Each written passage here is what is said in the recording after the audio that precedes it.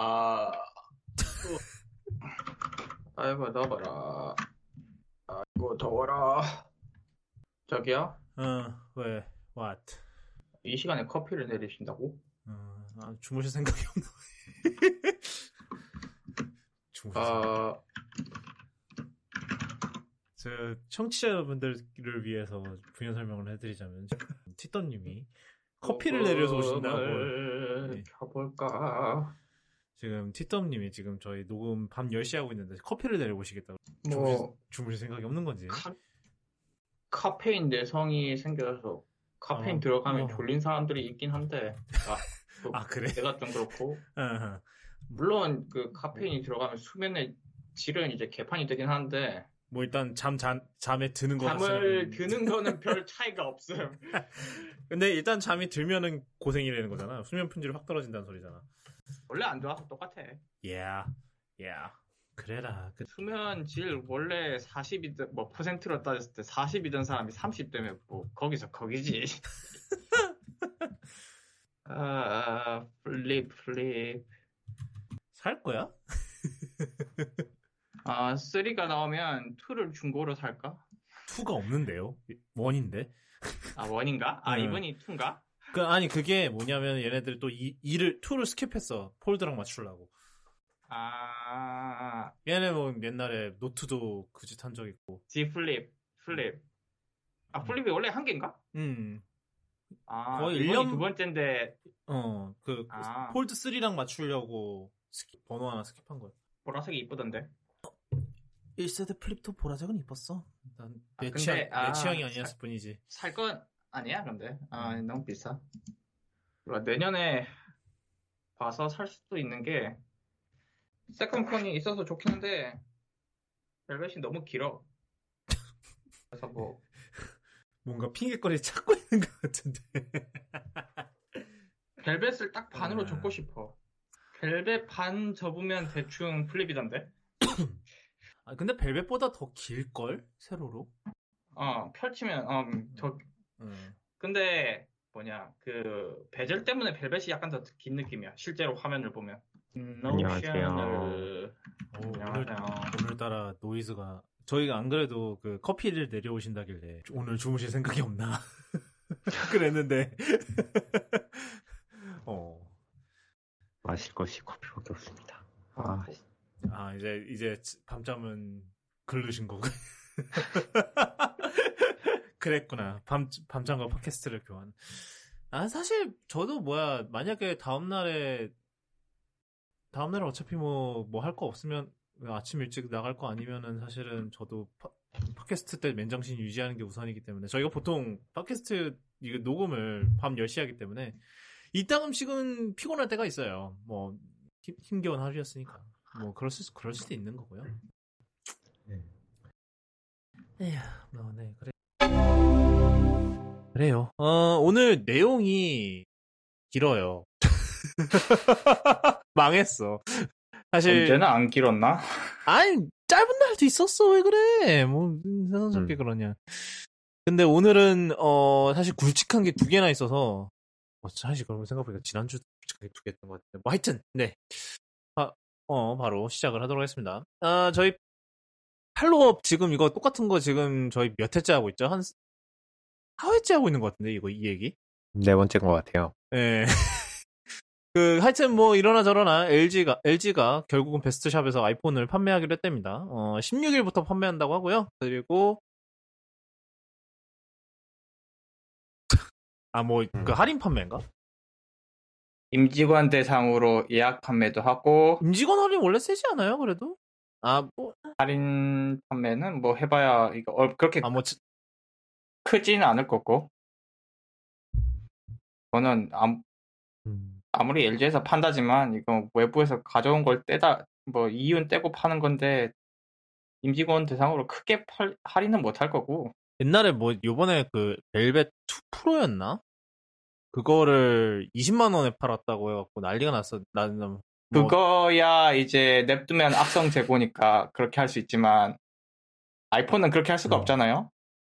그런데 일부 지점에서만 판다고 돼 있네요. 일부 지점이라는 게 일단 150여 개라고 하는데 LG 베스트탑이 400여 개 중 있고 그 중에 150개면은 뭐 지역 거점마다 몇 개씩 이런 식으로 하겠죠. 지방에 좀 많이 팔았으면 좋겠네요. 뭐 여기 기사에도 나온 말만 따라 애플스토어는 아직도 서울 밖에 없어서 올해. 하여튼 뭐 판매입니다. 뭐 지금 어차피 지금부터 판매하는 거는 아무래도 저희가 지난번에도 얘기했지만 아이폰 13 나오기 전에 이제 좀 약간 예행 연습하는 느낌으로 일단 12를 먼저 팔아보고 그 다음에 그걸로 이제 연습한 거 가지고 이제 13을 팔겠죠. 나중에 13이 한국에 이제 정식 출시를 하면 뭐 10월 달쯤 나오겠습니다만. 그러니까 2달 동안 아이폰 12를 이제 좀 뭐 약간 좀 연습 겸 해서 이제 판매하는 게 아닐까 싶은데 뭐 AS는 뭐 제 예상대로 안 한다고 합니다만 뭐 일단은 판매가 이렇게 확대가 되는 것만으로도 좀 애플 입장에서는 엄청난 유통망 확대이기 때문에 그래서 좀 삼성이 좀 긴장을 타야 될 것 같아요. 지금 아이패드랑 애플워치도 같이 판다고 하고요. 네, 맥은 안 팔고요. 그램이랑 겹치기 때문에. 그렇죠. 그거는 뭐 빼도 박도 못하고 겹치기 때문에 안 됩니다. 그렇습니다. 이거는 이제 여기서 마지막으로 하기를 바라고요. 좀 팔아라 그냥. 이게 저희가 이제 요즘 2주마다 방송하고 있으니까 지금 2달 끌었다는 소리잖아요, 이거를. 나온 착착할 때도 됐죠. 그래서 다음 아이폰은 LG에서 한번 사봅시다. 뭐 그래요. 네, 그러니까 굳이 또 직구를 할 것 같습니다만. 뭐 할부를 뭐 무이자를 되게 세게 해주신다 이러면 좀 고려를 해볼만 하겠죠. 예. 그렇죠. 막 한 12개월. 12개월 무이자. 뭐 사실 애플 리셀러 요즘 막 24개월도 하고 24개월은 맥마나. 24개월은 거의 쿠팡 정도만 하죠. 요즘 그 어디더라? 윌리스였나 어디였나가 국민 카드랑 껴갖고 무이자 할부를 좀 세게 하는 모양이더라고요. 그런 게 있었던 것 같은데 옛날 이게 작년 얘기였고. 자, 그 다음은, 저희가 지난번에도 좀 이 어이없게 한 줄, 코드 실수해서 엄청난 취약점 만들어버리고, WD. 뭐 이런 얘기를 했었는데, 크롬OS도 좀 비슷한 일이 있었다는 것 같죠? 티덤님? 네, 얘네가 크롬OS에서 로그인을 할 때 검사하는 코드를 잘못 짜가지고, 네, 벽돌이 되어버렸다고 해요. 그러니까, 로그인을 검증할 때 대충 비밀번호를 입력하면 그 비밀번호가 맞는 건지 확인하는 로직에서 보통 코딩을 하면은 if문에서 두 개 다 맞다를 확인하려면은 앰퍼샌드를 두 개를 써요. 엔드 이렇게 두 개 써야지 얘가 이제 얘도 맞고 얘도 맞아서 이게 돌아간다라고 매기는데 여기서 지금 앰퍼샌드를 하나만 적은 거예요. 앰퍼샌드를 하나만 적으면 어떻게 되냐면 얘네가 두 개의 결과를 가지고 비트 연산을 해버려요. 그래서 깨져버리는 상황이 발생해버려서 네, 로그인을 시도하다가 OS가 벽돌이 되는 상황이 벌어지고요. 심지어 이건 지금 픽스를 뿌렸음에도 불구하고 이미 로그인을 시도한 사람들이 있어가지고 네, 벽돌이 되었다고 합니다. 살리는 방법은 아직 안 나왔다고 공장 초기화밖에 없다고 하고요. 근데 사실 크롬OS가 하긴 요즘 이제 로컬에다 저장하고 이제 안드로이드에 맞죠. 옛날 크롬OS 같았으면 그냥 크롬 지웠다 까는 거랑 비슷한 거라 사실 크게 상관이 없었을 텐데 이제는 로컬이 끼어있기 때문에 그러기도 힘드네. 그러네요. 그리고 또 학교에서 쓰는 기기가 저렇게 돼버렸으면 골치 아프겠죠, 담당자는. 그러네요. 이게 그런 MDM 환경에서 그것도 이 코드가 담당을 하나요? 아니면 이거는 그냥 단순 구글 로그인만 하는 건가? 이게 컴퓨터 킬 때 계정 로그인 코드여서 그냥 모든 기기에 다 해당하겠는데. 그래서 우리나라는 어차피 크롬OS 쓰는 사람 많지는 않지만 아마 우리나라에서는 영향받는 사람들이 많이 없을 거라고 봅니다. 자, 그 다음은 이제 PS5 관련 소식인데, PS5에 원래는 그 안에 M.2 SSD 확장 슬롯이 하나 더 있어요. 원래 그 시스템 SSD 자체도 M.2를 쓰는 걸로 알려져 있고요. 그 다음에 여기에 이제 하나 더 확장을 할 수 있는데, 여태까지는 이제 여기서 확장, 시스템적으로 그게 막혀 있다가, 요번에 베타 펌웨어를 통해서, 이거를 쓸 수 있다고 합니다. 그래서 근데 이게 M.2 SSD 기준이 굉장히 까다롭다고 하던데, 어떤 기준인가요? 고객님. 이 기준이 일단 PCI 4.0 이상이어야 되고요. 그리고 순차 읽기 시퀀셜 리드였던가? 그게 초당 5,000 메가바이트 per second를 넘어야 돼요. 5.5 기가바이트 per second죠. 그렇죠. 이게 굉장히 빠른 속도이기 때문에 이걸 만족하는 제품들은 많이 없습니다. 거의 프로라고 이름 달린 제품들밖에 안 되거든요. 980 프로 이런 980 프로 그런 애들이고, 또 이걸 쓰려면은 방열판을 달아주는 거를 권고를 합니다. 왜냐하면 그 정도의 속도로 이제 순차 읽기를 해대면은 당연히 열이 생기겠죠. 방열판이 없는 상태에서 그렇게 열을 뿜뿜하면 결국 스로틀링이 걸리기 때문에, SSD도 스로틀링이 걸립니다. 그래서 그 일관적인 성능 유지를 하기 위해서는 이제 방열판을 달아줘야 되는데, 이 플레이스테이션 5의 그 M.2 슬롯이 좀 좁아요. 그래서 방열판을 부착하기가 꽤 까다롭습니다. 그래서 이 조건을, 그래도 서드파티 방열판이 뭐 아마존 같은데 많기 때문에 한 20달러 정도면 하나 뭐 맞는 거를 사서 붙일 수가 있어요. 그래서 지금 넓은 거 말고 저 슬롯에 딱 맞는 규격으로 사서 붙이면은 업그레이드는 할 수 있습니다. 결국 돈만 쓰면 됩니다. 돈만 쓰면 되는데 그 가격대를 보면은 이제 엑스박스 그 1TB 욕한 게 무색해지죠. 어차피 그러니까 이게 그거 규격 맞는 제품을 보면은 비슷비슷해요. 그게 지금 현재 이제 그거를 시게이트가 만들고 있는데, 잠시만요. 그게 1TB거든요. 1TB가 얼마였죠? 고 그게 제가 알기로는 한 $300였나? A few moments later. 그게 지금 보니까 32만 9천 원이거든요. 컴퓨터에서. 그렇죠. 33만 원. 그러니까 가격이 또이또이하네요. 그렇죠. 이게 속도가 빠르면서 1TB 나오면은 당연히 비쌀 수밖에 없죠. 근데 이제 여기서 차이점이 뭐냐면은 이제 아니 플스5가 이제 PC 표준 규격이고 이제 엑스박스는 자체 규격인데, 이게 근데 대신에 업그레이드 난이도, 이제 잠재적으로 업그레이드 난이도 자체는 이제 엑스박스 쪽이 훨씬 덜하긴 하겠죠. 그냥 위에다 꽂으면 되니까. 얘는 이제 뭐 보니까 뭐 판 다 뜯어내고 뭐 이렇게 해갖고 접근을 해야 되던데. 좀 할 게 많아요. 네. 그러니까 내가 좀 이런 PC 이런 거에 좀 익숙하다 이러면은 뭐 M.2인 게 더 편한 거고, 그런 거 귀찮은 사람들은 그냥 뒤에다 꽂을 수 있는 엑스박스가 더 편하겠죠. 이거는 뭐 어느 게 맞고 틀리다라고 하긴 좀 애매하고, 그냥 각자의 그 취향 차이? 어떻게 이걸 구현하고 싶냐의 취향 차이인 것 같아요.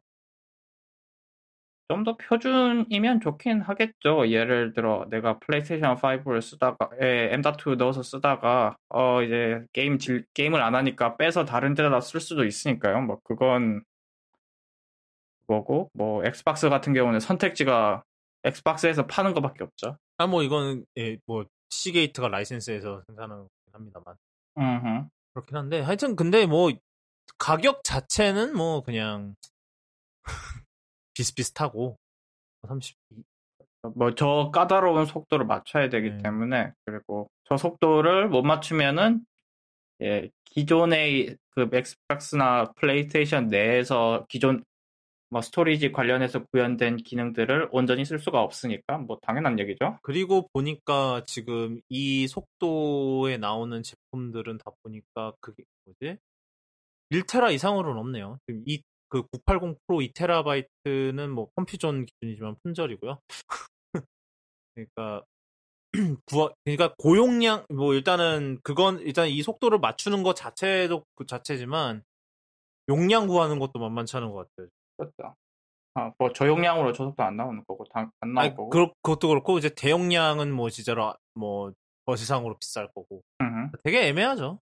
그러니까 일단은 그러니까 막 엑스박스 1이랑 PS4 때와는 좀 많이 다른 것 같아요. 그때는 그냥 USB 그냥 대충 그냥 하드 하나 꽂아도 됐는데 이제는 왜냐면 그때는 이제 느려 터진 하드에 맞춰서 게임을 만들던 시대였기 때문에 SSD면 500MB만 나와줘도 충분했죠. 네, 그랬죠. 근데 이제는 아니기 때문에. 그러니까 아직 SSD 가격이 충분히 내려왔다고 하기도 못하고 좀 그렇고. 자, 그 다음 소식은, 이거는 좀, 오랜만에 이번 주 일론 머스크, 오랜만인데, 일론 머스크가 애플의 CEO가 될 뻔했다라는 그런 얘기가 있습니다. 이게 뭐냐면은, 월스트리트 저널 기자가 쓴 책이래요. 그래서 제목이 파워플레이, 테슬라, 일론 머스크, 그리고 이번 세기의 도박? 뭐, 직역하면 이런데, 여기서 나온 내용 중 하나로, 애플이 테슬라를 사는 조건으로 자기가 애플의 CEO가 되는 거를, 조건을 내걸었다고, 내걸었는데, 팀 쿡이 거기에다가, 엿먹어라고 했답니다. 사실 팀 쿡이 절대로 이런 말 안 할 것 같은데. 여기서부터 이미 좀 신뢰가 좀, 예. 하여튼, 그러면서 이제 결렬이 됐다고 하는데, 일단은 둘 다 부인을 했습니다. 둘 다 머스크도 트위터로 부인을 했고요. 그리고 이제 애플 같은 경우는 입장 표명을 부탁하자. 옛날에 쿡이 그런 말을 했었대요. 직접 만난 적은 없었지만 그래도 그를 존중하고 어쩌고저쩌고 이런 말을 했었다고 합니다. 그러니까 그 옛날에 했던 말을 그냥 그걸 다시 입장으로서 내놨다는 건데 그 말인즉슨 말한 적이 없다. 아니, 그런 걸 한 적도 없다라는 그런 소식인데 여기서 이제 해프닝으로 끝나는 것 같은데 일단은 이 작가는 여전히 사실이라고 반박을 하고 있어요. 그래서 이거는 모델 2016년쯤에서 이제 그 당시에는 모델 3도 아직 안 나왔던 시절이고 이제 모델 X를 생산을 하려고 되게 고생을 하고 있었던 시절이라고 해요. 그래서 그때 이제 얘기가 되네 마네 이랬었대는데 일단은 누가 사실일까요 여기서? 지금 보니까 근데 이거 책 자체에 F랑 D랑 엄청 많이 적어놓네요. 이 아저씨 자체가 작가 아저씨 자체가. 어떤 거요? 그 F워드랑 빅이랑 그런 단어가 책 안에 엄청나게 들어있나 봐요. 그래가지고 지금 책 평을 찾아보고 있는데 다 이 사람들이 읽기 좋다라고 올리는 게 다 F가 박혀 있거나 D로 시작하는 단어가 있거나 그 다음에 머스크가 나는 F로드한 자동차들을 팔아제낄 거야 라는 말을 했다는 둥. 그 말은 진짜인 것 같긴 한데. 네, 그렇게 한데 이걸 엄청 자기 책에 있는 거를 누가 이제 인용해가지고 코트에서 올리면 그걸 리트윗하고 있는데 지금 본인이 쓴 기사에도 그렇고 다 이렇게 별표 처리된 단어가 되게 많이 들어가 있어요. 아마 그 F워드를 팀 쿡이 했다는 거는 그냥 이 사람이 글 쓰는 방식에서 그렇게 이렇게 직접 팀 쿡이 발화를 했다는 게 아니라 대충 이런 느낌으로 말을 했을 거다라고 추측을 해서 적은 것 같은 느낌이 좀 있고요. 사실 둘 다 없던 일이라고 주장하니까 없다고 믿어줘야지 방법이 있겠습니까. 하지만 네, 평을 보면은 다 이렇게 말이 이렇게 곱게 쓰여 있지는 않네요, 책 자체가. 그리고 이와 관련해서 일론 머스크가 뭐라고 했더라. 나는 애플처럼 완전 닫힌 생태계를 만들지는 않을 것이다. 이런 식으로 얘기를 했다고 테슬라가 하는데. 이미 충분히 닫혀 있는데. 뭔 소리야? 맞는 말을 했긴 했는데 아니죠. 이긴 한데 본인이 할 말은 아닌 것 같아. 홍보부터 아니 닫혀 일단은 있지 않나요? 틀렸죠. 왜냐하면 테슬라 자체가 워낙 자동차 업계 중에서 손꼽힐 정도로 폐쇄돼 있을 텐데. 아니 심지어 테슬라 같은 경우는 그 판금이나 이런 거 하려면은 막 그냥 아무데나 판금샵 가서 하는 게 아니라 테슬라에서 인증된 애들만 할 수 있고 막 그래요. 애초부터 그런 거 자체가 이미 충분히 폐쇄적인데 뭔 소린지는 모르겠는데 뭐 하여튼 네. 뭐 하여튼 네. 네. 그죠. 일론 머스크 is not happy with Apple about two things 라면서 그 중에 하나가 이제 애플이 뭐 코발트 신나게 가져간다. 이거는 뭐 배터리 쓰니까 당연한 거고. 여기 보면 테슬라는 지속 가능한 에너지를 지속 가능한 에너지의 발전을 원하지만 이런 게 이제 벽이 쳐진 정원으로 바뀌는 것을 원치 않는다라고. 아니 테슬라가 이미 충분히 월드 가든인데 무슨 아니 자동차 업계 중에서 손꼽히는 월드 가든일 텐데 테슬라도. Eternal investors. 그래서 이거는 투자자들한테 이거 진짜 그냥 말한 거는 우리가 테슬라가 강조하고 싶은 것은 지속 가능한 에너지다. 그래서 이 지속 가능한 에너지가 이 벽이 쳐진 정원으로 뭐 정원처럼 바뀌는 것을 원치 않고 우리 경쟁자들을 뭐 내쫓고 이러고 싶진 않다 이런 얘기를 하는데 맞는 말이긴 한데 테슬라가 할 말은 아닌 것 같고 역시. 그래서 뭐 머스크가 CEO가 됐으면 애플이 어땠을까 싶기는 해요. 그냥 가정하에서 애플 규모였으면 망했을 것 같아. 충분히 막 거의 옛날 90년대 그 스티브 잡스 돌아오기 전처럼 거의 그 상태까지 몰아갔을 수도 있을 것 같긴 해요. 그러니까 이게 물론 이제 테슬라도 이제 충분히 큰 회사긴 하지만 애플이랑 이제 스케일이 이제 비교가 안 되잖아요, 여전히. 게다가 그 리테일 규모가 답이 안 나오잖아요. 근데 팀 쿡은 이제 리테일 전문가였고 이제 경력을 리테일이라기보다는 애플이 이제 이렇게까지 서플라이 체인. 그렇죠. 네, 공급망. 그걸 보고 잡스가 기용을 한 거예요.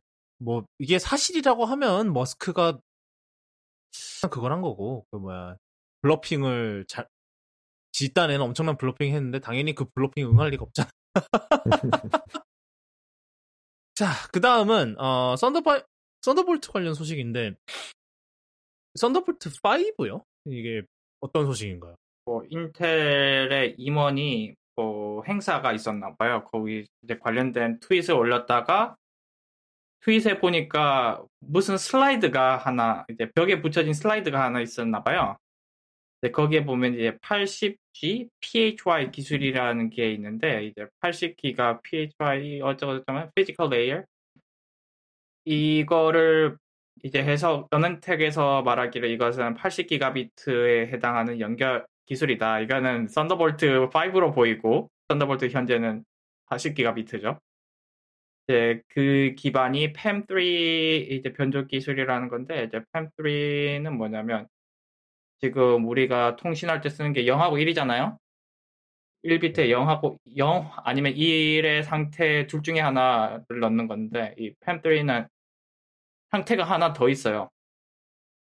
그래가지고 그 인코딩 기법을 토대로 뭐 80기가비트짜리 연결 기술을 만들고 있다라고 이제 벽에 붙여놓은 사진 벽에 붙여져 있었는데 그게 나오면 안 됐나 봐요. 이제 어넨드텍이 보도를 하자마자 이제 그 트윗을 내렸거든요. 근데 사진은 다 이미 퍼져서 인터넷은 뭐 원래 한 번 올리면 지워지지 않죠. 뭐 하여튼. 네. 그래서 뭐 다음 썬더볼트는 80기가비트를 목표로 개발되고 있다. 정도? 그래서 이 정도면은 외장 GPU 병목이 좀 줄 수도 있고 예. 아까 PS5에 다는 그런 M.2 SSD를 외장으로 써도 얼추 다 감당이 되겠네요. 그런 SSD를 지금 썬더볼트 3나 4로 하면은 당연히 제 속도 안 나오거든요. 케이블이 한 20만 원 할 것 같아. 그거는 뭐 어쩔 수 없고요. 아, 예. 30cm에. 예. 이것도 언젠간 가격 내려오겠죠. 뭐 지금 문제는 지금 썬더볼트도 가격이 안 내려와서 문제긴 한데. 안 내려오죠. 왜냐면 그게 액티브거든. 그 안에 칩셋이 들어가야 돼요. 그리고 30cm가 규격인데 그 이상 넘어가면은 또 추가로 리피터가 들어가야 된다던가. 애초에 이게 PCI 기반인데 PCI가 1m짜리 연결에 쓰려고 만든 기술이 아니잖아요. 네, 그냥 그걸 어거지로 하는 거지, 그냥. 그러니까 이제 그거를 보완하려면 이제 중간에 뭐가 들어가야 되는데 그게 들어가면 더럽게 비싸진다.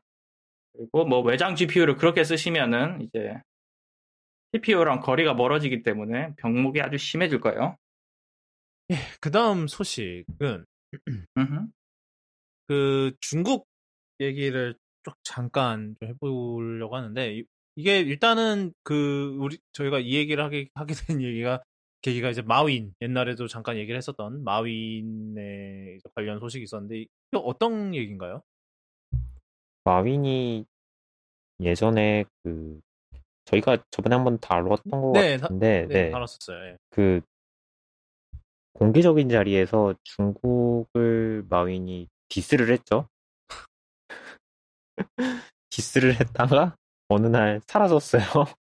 그래서 그때 마윈이 아마 제가 알기로는 중국 그 정책을 가지고 이거 무슨 시장도 아니고 뭐 이런 식으로 빈정거렸다가 그것 때문에 갑자기 마윈이 사라졌고 그 다음에 그 마윈을 닮아서 인기가 있었던 인터넷 스타인 꼬마 마윈도 같이 사라졌고 하여튼 그렇게 사라졌다가 이제 어느 날 갑자기 이제 사람들이 이제 마윈이 죽었나 보다 하고 있었는데 어느 날 갑자기 여러분 저는 살아있고요. 이제 저는 좀 그만하려고 합니다라고 말을 하고 다시 조용해졌어요. 그 이후로 다시 찾아볼 수 없게 됐는데 이번에 알리바바에서 연간 보고서를 발표를 했는데 여기에서 주주 목록 중에 마윈의 이름이 빠졌다는 얘기가 나왔어요.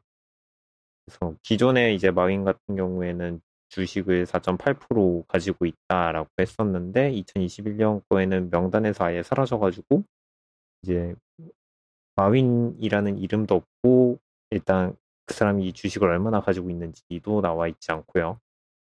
그래가지고 그룹 회장직에서 물러났기 때문에 알리바바에서는 더 이상 보고서에 마윈의 이름은 올라가지 않는다라고 얘기는 했지만 사실 사람도 사라졌고 주식에서 명단도 사라졌고 하니까 명단에서도 이름도 사라졌고 하니까 되게 찜찜한 거죠. 그 이후로는 지금 마윈이 뭐 하고 있는지도 잘 모르는 상황이고. 근데 그래서 지금 굳이 이게 그 마윈의 그 문제뿐만 아니라 그냥 전반적으로 지금 중국이 이런 인터넷 서비스 업체들을 굉장히 그거를 이제 쥐락펴락하기 시작했어요. 일단 그 첫 번째 또였던 게 이제 디디라고 이제 뭐 중국의 약간 우버 비슷한 그런 우리나라는 칠 수 있는 게 없구나.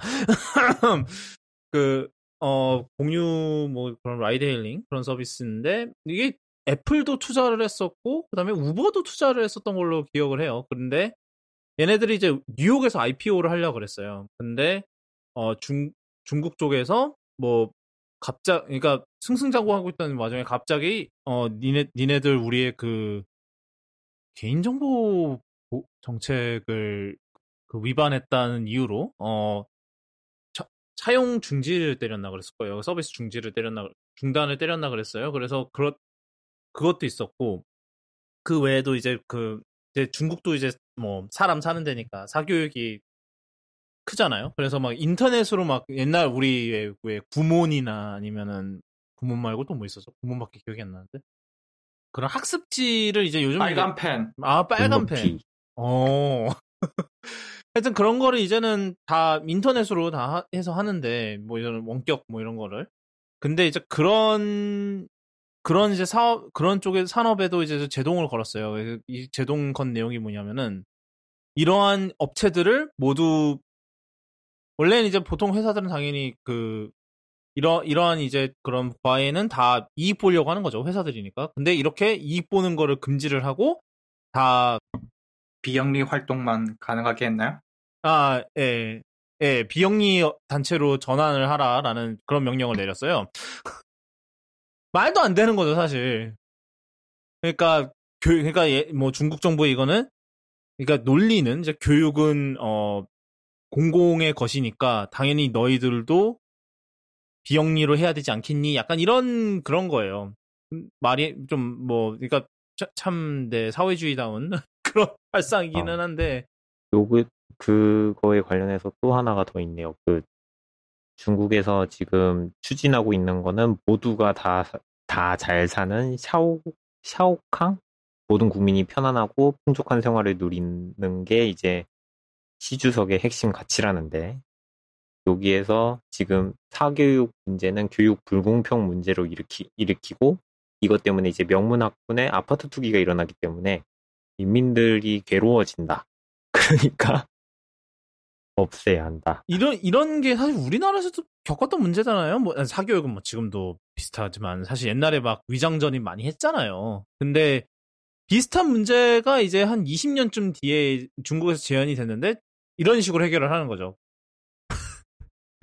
뭔가 좀 해결 방법이 좀 이상한 것 같기는 한데, 네. 근데 이제 보면은 이제 이렇게 중국에서 이렇게 때리는 걸 보면은 보통 다 인터넷 서비스 업체들을 많이 때리고 있죠. 보면은 뭐 알리바바도 그렇고 그 외에 또 위챗도 요번에 두드려 맞았어요. 그 무적 같았던 위챗도 무슨 아동 보호 그런 정보 보호 이런 거를 위반을 했다고 또 그 징계를 먹었나 그랬던 것 같아요. 제 기억이 좀 조금 확실하진 않은데. 그러니까 보통 다 이렇게 인터넷 업체들이 다 이렇게 때려 맞았다는 거죠. 그래서 중국이 왜 이런 회사들을 이렇게 탄압을 하는 걸까, 갑자기. 근데 뭐 옛날에는 저희가 이제 뭐 단순히 뭐 자기네들한테 기어 오르는 뭐 그런 것 때문인가? 뭐 싶긴 했는데 뭐 마윈의 컨텍스트에서는 그게 많이 됐을 수도 있어요. 그러니까 뭐 물론 게다가 이제 대놓고 이제 공산당을 비판하기도 했었고. 근데 이게 단순히 그 문제뿐만 아니라 이제 또 보면은 중국이 이제 그 공산당이 생각하는 이제 그 기술 발전이라는 것의 개념이 뭐 서양이나 아니면 우리나라나 일본이랑 많이 다르다라는 그런 주장이 있었어요. 왜냐하면 이제 옛날에는 이제 이분이 주장하는 건 이거예요. 이 글을 저희가 이제 뭐 당연히 에피소드 노트에다 넣을 건데 이제 이분이 주장하는 거는 뭐 옛날에 뭐 제1차, 2차 세계대전, 그 당시, 그리고 냉전 시대를 보면은 보통 이제 기술의 발전은 다 어디서 왔었죠? 군사기술이었죠. 뭐, 인터넷도 하다못해 원래 군사기술이었고, 인트라넷으로 시작을 한 거였고, 그 다음에 뭐, GPS도 다 원래 그 군사적 목적으로 만들었는데, 그걸 이제 민간에다가 개방한 거잖아요? GPS 같은 경우도.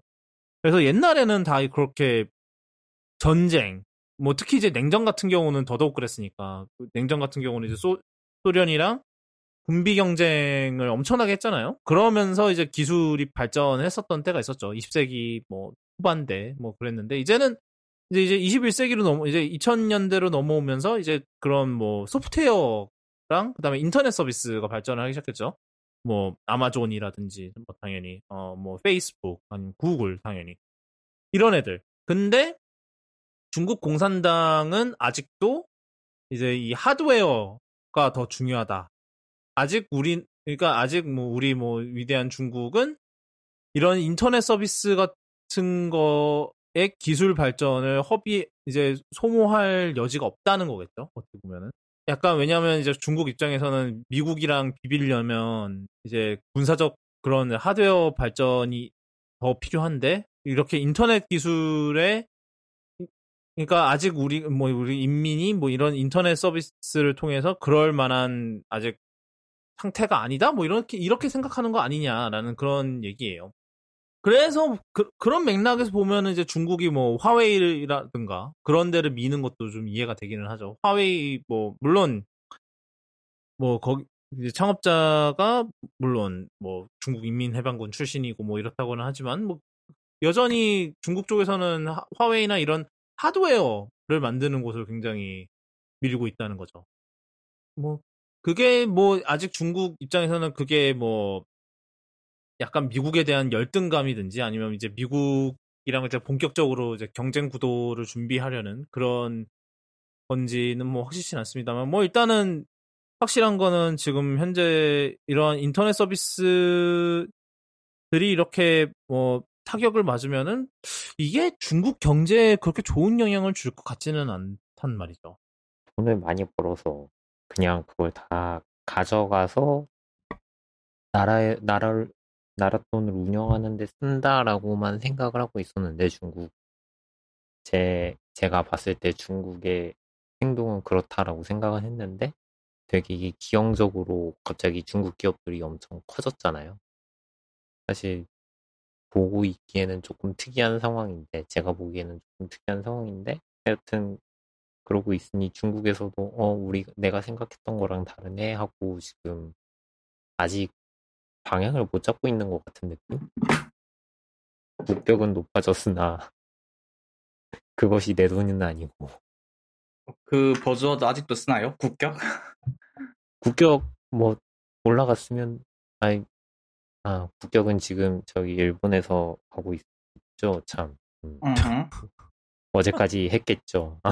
예, 뭐 아무튼 공산주의 국가의 사고 방식을 이해하기는 매번 어려운데 이해해보려고 이제 내가 이제 공산주의자라고 상상을 하고 한번 보면은 이런 인터넷 서비스들 예를 들어 뭐 특히 애플 우버가 투자한 이런 서비스들이 이제 중국에서 판을 치고 사람들이 많이 쓰게 되면은 중국 공산당에서는 그 서비스 때문에 인민들이 뭐 물든다 이렇게 생각하나요? 뭐 서양물 먹는다. 그래서 안 된다. 그러니까 이제 이런저런 이유로 탄압을 하고 이제 거기에 드는 자원으로 하드웨어에 투자를 해야 된다. 이 얘긴 그 판단인가 봐요. 이 기사의 골자를 보면은.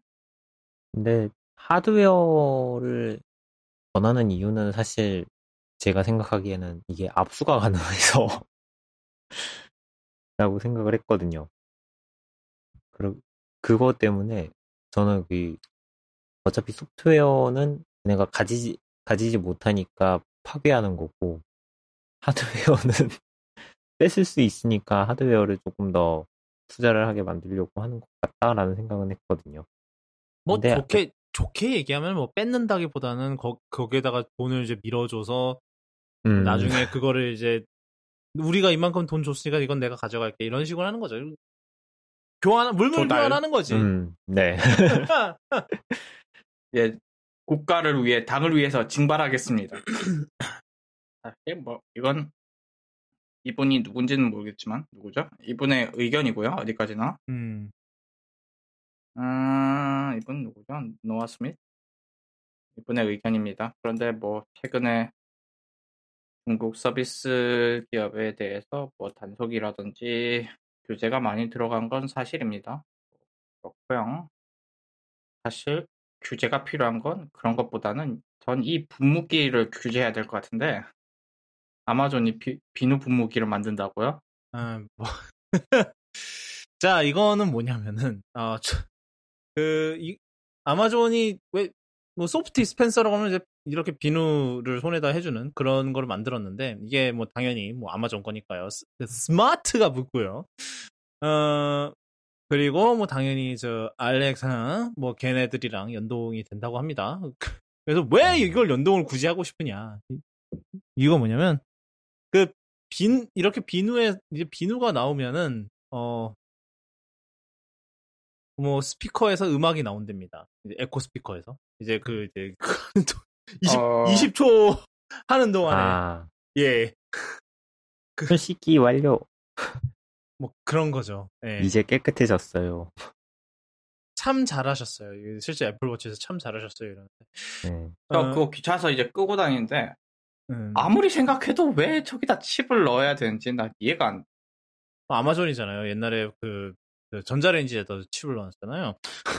그래서 뭐 알렉사 부르면 이제 비누를 분배해 주나? 그러지는 않는 것 같아요. 그냥 이렇게 하면은 이제 그 비누를 했을 때 이제 그 알렉사 루틴을 돌릴 수가 있대요. 그러니까 비누를 뿌렸을 때 뭔가 자동화를 돌릴 수 있는 거죠. 뭐 예를 들면은 뭐 이 노래를 20초 동안 재생을 해라. 뭐 이런 그런 네. 세면대에서 그러면- 기계팔이 나와서 강제로 손을 비비게 하지 않는 이상. 그냥 그럴 거면 알렉사 뭐죠? 에코 스피커 싼 거 하나 화장실에 박아 놓으면 안 되나? 똑같잖아요. 말을 할 필요가 없. 예, 이건 비누를 딱 하면은 자동으로 나오네. 그거는 말을 해야 되잖아. 나 20초 동안 뭐 틀어줘 이런 식으로 말을 해야 되잖아. 그 대가가 얼마요? 55달러? 55달러요. 예. 자, 그러면 그게 없는 비누가 얼마죠? 지금 거품 비누 몰라. 5,000원. 뭐 근데 얘가 그런 기능도 있다고 해요. 원래 이게 당연히 뭐 스마트니까 이게 센서가 있을 거 아니에요? 뭐 모션 센서가 있어서 비누가 자동으로 나오는데 이 거리를 잰 다음에 거리가 멀다 그러면 비누가 더 많이 나온대요. 거리가 그러니까 손이 이제 그 뿌리는 거랑 이제 멀리 있을수록 비누가 더 많이 나온다. 뭐 그런 기능은 있다고 합니다. 그러니까 그냥 단순히 그런 5,000원짜리 우리가 이제 펌핑 직접 눌러서 하는 거랑 그것보다는 조금 더 기술적으로 진보가 되긴 하죠. 근데 물론 그게 뭐 6만 원, 7만 원 그 가치를 하느냐는 뭐 그건 저도 잘 모르겠고요. 그렇습니다. 아마존은 칩이 안 부족한가 봐요. 이건 뭐 옛날 걸로 돌리나 보지. 그 옛날 거도 지금 부족해서 달린데. 뭐 아무튼 이거는 굳이 5나노미터를 공정으로 만들 필요가 없나 보지. 비누만 안 들어가면. 예? 비누만 안 들어가면 그게 얘는 IP 몇 등급? IPX8인가? 그런 얘기가 없어요. 그래요. 스마트 비누 분배기를 샀는데 얘가 방수가 안 돼서 방수는 되겠지. 설마 IP 물론 근데 IP 얘기가 없어가지고 있나? 지금 제가 테크니컬 디테일을 보고 있어요. IP 지금 찾아보니까 손대면 자동으로 나오는 그 거품기가 2만 원에서 3만 원 하네요. IP66이네. IP66? 뭐 그럼 그 정도면 됐죠. 예, 그래. 설마. 이 시대에 마이크로 USB 쓰네. 좀 심했다. 아. 타입C면 봐주려고 했는데 이건 욕합시다. 근데 뭐 여기 보니까 그 아마존이 비교하라면서 가져온 다른 애들이랑 비교하면 다 가격이 뭐 더 비싸긴 한다만.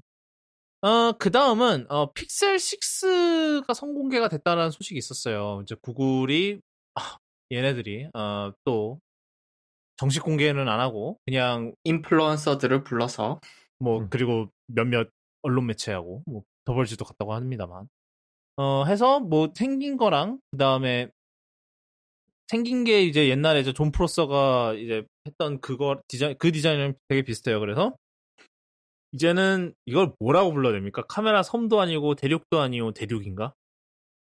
하여튼 이 카메라가 아예 대륙다면 판게안가? 판게하면 전체고요. 전체가 카메라야지. 육교. 예. 뭐 하여튼 그래서 얘는 뭐 최소한 이렇게 바닥에다 놓으면 이렇게 덜그럭거리진 않겠네요. 뭐 하여튼 그렇고요. 그리고 여기 특이점 또 다른 하나는 뭐 구글이 자체 개발한 프로세서가 들어가 있다고 합니다. 이건 옛날부터 나왔던 루머 중 하나인데 그래서 뭐 이름이 텐서 SoC라고 하고요. 뭐 그리고 뭐 역시나 뭐 구글답게 그 뉴럴 이제 뭐 AI 관련 기능을 강조를 하고 있어요. 뭐 카메라의 성능을 더 개선해 줄 수 있는 그런 ISP나 아니면 이제 머신러닝 알고리즘 이런 거를 가속하는 데 도움이 된다고 하고요. 일단은 뭐 공개된 내용이 많이는 없습니다. 이게 뭐 지금 뭐 그 CPU 자체는 그냥 삼성 거 가져다 썼다라는 뭐 그런 루머도 있는데 뭐 그건 확실치는 않고요.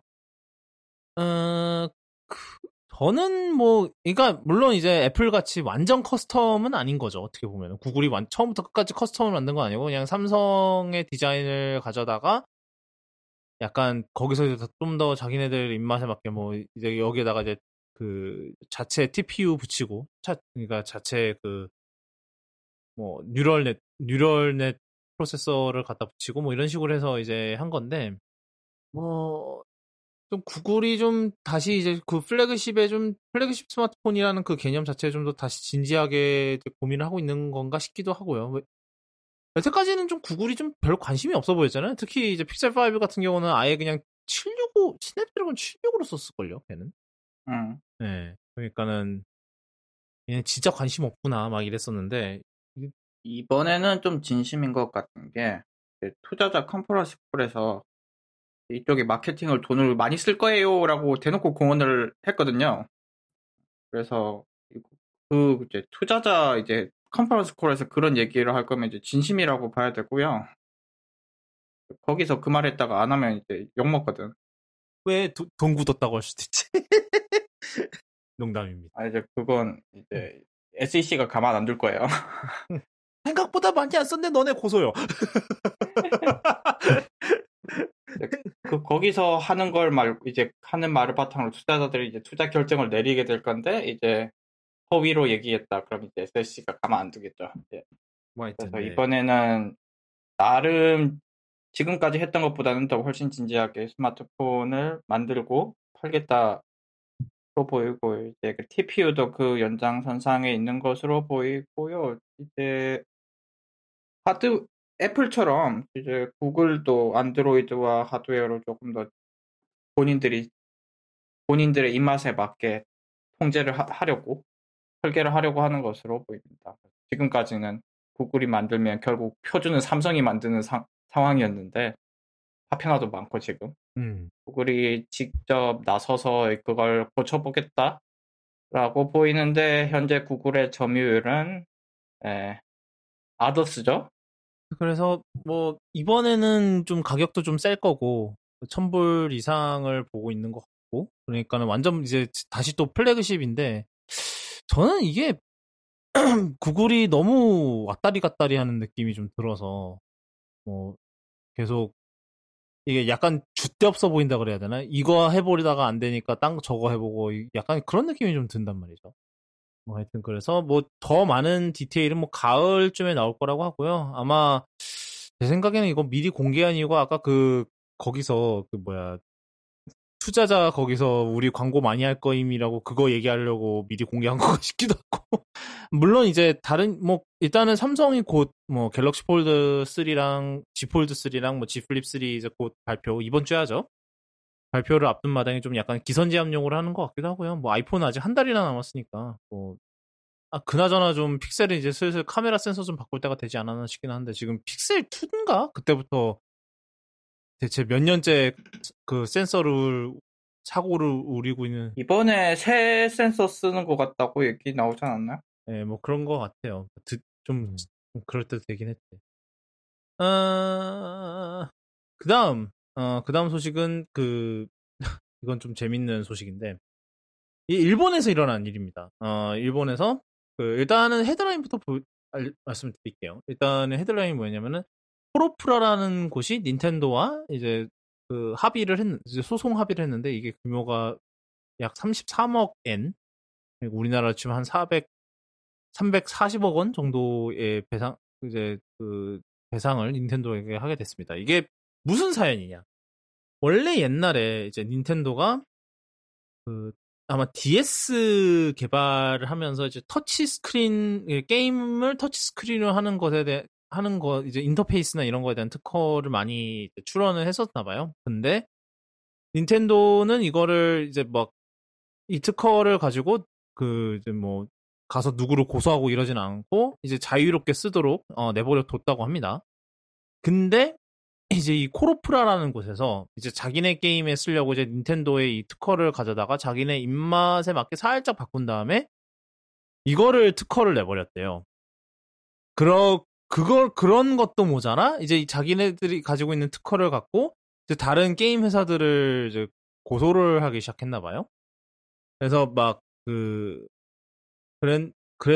그랬다가 이제 닌텐도가 이거를 보다가 이제 빡이 돌으셔서 자기네들이 이제 안 쓰려고 했던 특허들을 다 이제 얘네들한테 써서 이제 소송을 걸었어요. 그래서 원래는 44억엔의 배상금과 함께 이제 얘네들이 이제 지금 서비스하고 있는 게임 뭐 이름이 하양 고양이 프로젝트래요.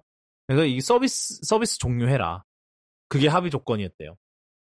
그랬다가 뭐 올해 1월에는 배상 금액을 96억 9,900만 엔으로 올렸다고 합니다. 1,000억 원이 넘어요.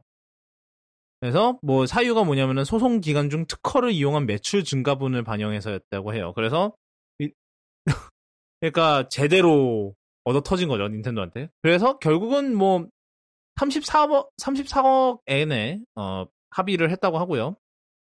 그게 뭐 일단 뭐 선방을 나름 했죠. 처음에 44억 엔에 지금 서비스하고 있는 게임, 지금 매출이 나고 있는 게임을 섭종하라 그랬다는데 그거에 비하면 엄청나게 선방을 했죠. 근데 이 33억 엔이라는 것도 뭐 이 회사가 작년에 들어온 자본금의 반 정도를 이 배상금으로 내게 됐다고 해요.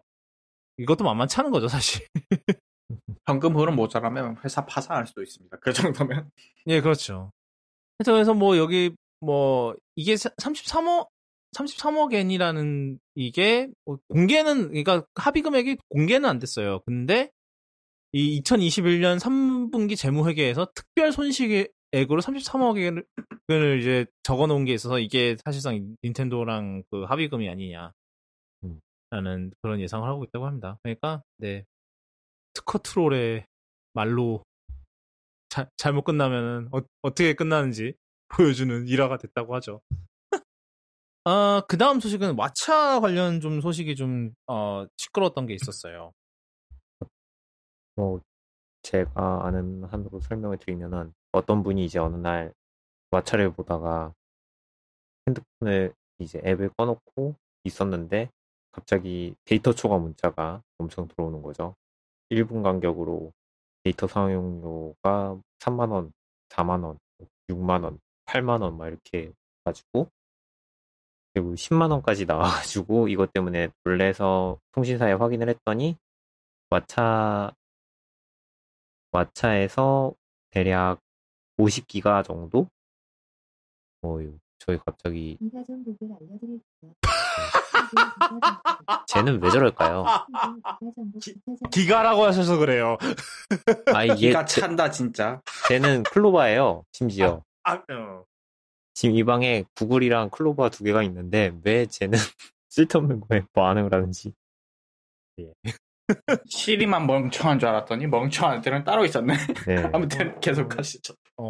하여튼 이분이 이제 왓챠에서 확인을 해봤더니 왓챠에서 52기가 정도를 사용했다고 나왔대요. 그래가지고 이제 이걸 가지고 통신사에다가 문의하고 그다음에 이제 왓챠에다가 문의를 했더니 왓챠에서는 이제 자기네가 계정 프로필을 확인해봤더니 자기네도 시청 기록은 22분밖에 없다라고 얘기를 하면서 이제 그 뭐라 그러죠?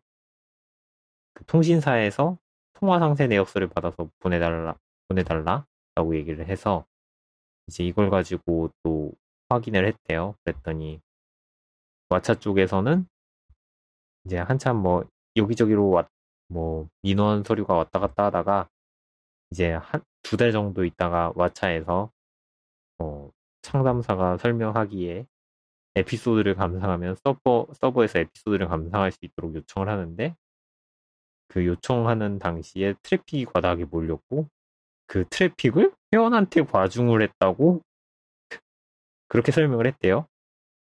이게 근데 이 설명 자체가 그 예전에 저희 그 클럽박스라고 옛날에 그 고전 P2P 사이트에서 쓰는 그런 방식을 설명하는 거여서 이게 조금 더 얘기가 한참 있었는데 뭐 전문 용어로 그거죠.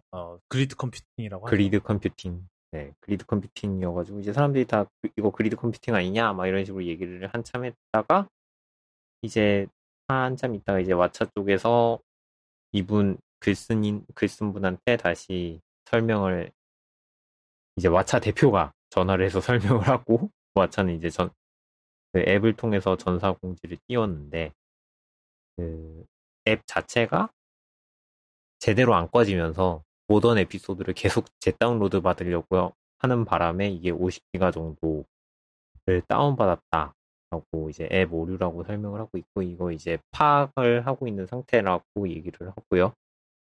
그 다음에 이제 왓챠는 조사 결과가 나오는 대로 유사 사례가 존재하는지 확인하고 피해자들을 찾아서 보상이랑 재발 방지 대책을 공유하겠다라고 얘기를 한 상태라고 해요. 그래서 그리드 컴퓨팅 얘기 나올 때 제가 혹시나 해서 그 왓챠가 몰래 그런 거 해놓고 어디 약관에 빠져나갈 구멍을 만들어놨나 봤는데 그리드 컴퓨팅 언급은 단 한마디도 없었거든요. 그래서 만약에 그리드 컴퓨팅이었으면 진짜 그러면 혼날 일이었고요. 그건 아니었고. 뭐 결국은 앱 버그죠. 앱에 뭔가 그러니까 뭐 이제 추론되는 거로는 뭐 예를 들어서 재생을 눌렀는데 이게 바로 반응이 안 오니까 계속 재생 버튼을 눌렀는데 이게 보통은 그렇게 계속 같은 거를 반복적으로 누르면은 가장 최근 것만 전송이 돼야 되는데 이 모든 전송이 다 한꺼번에 내려와서 그래서 한 번에 여러 개 스트림이 동시에 된 게 아니냐. 백그라운드에서. 뭐 그런 추론이 있습니다. 뭐 확실하진 않지만 일단 그래서 뭐 왓챠 측에서도 이런 경우가 거의 없었기 때문에 지금 조사를 해보고 있다고 하고요. 일단은 그리고 이분한테는 뭐 그랬다고 하네요.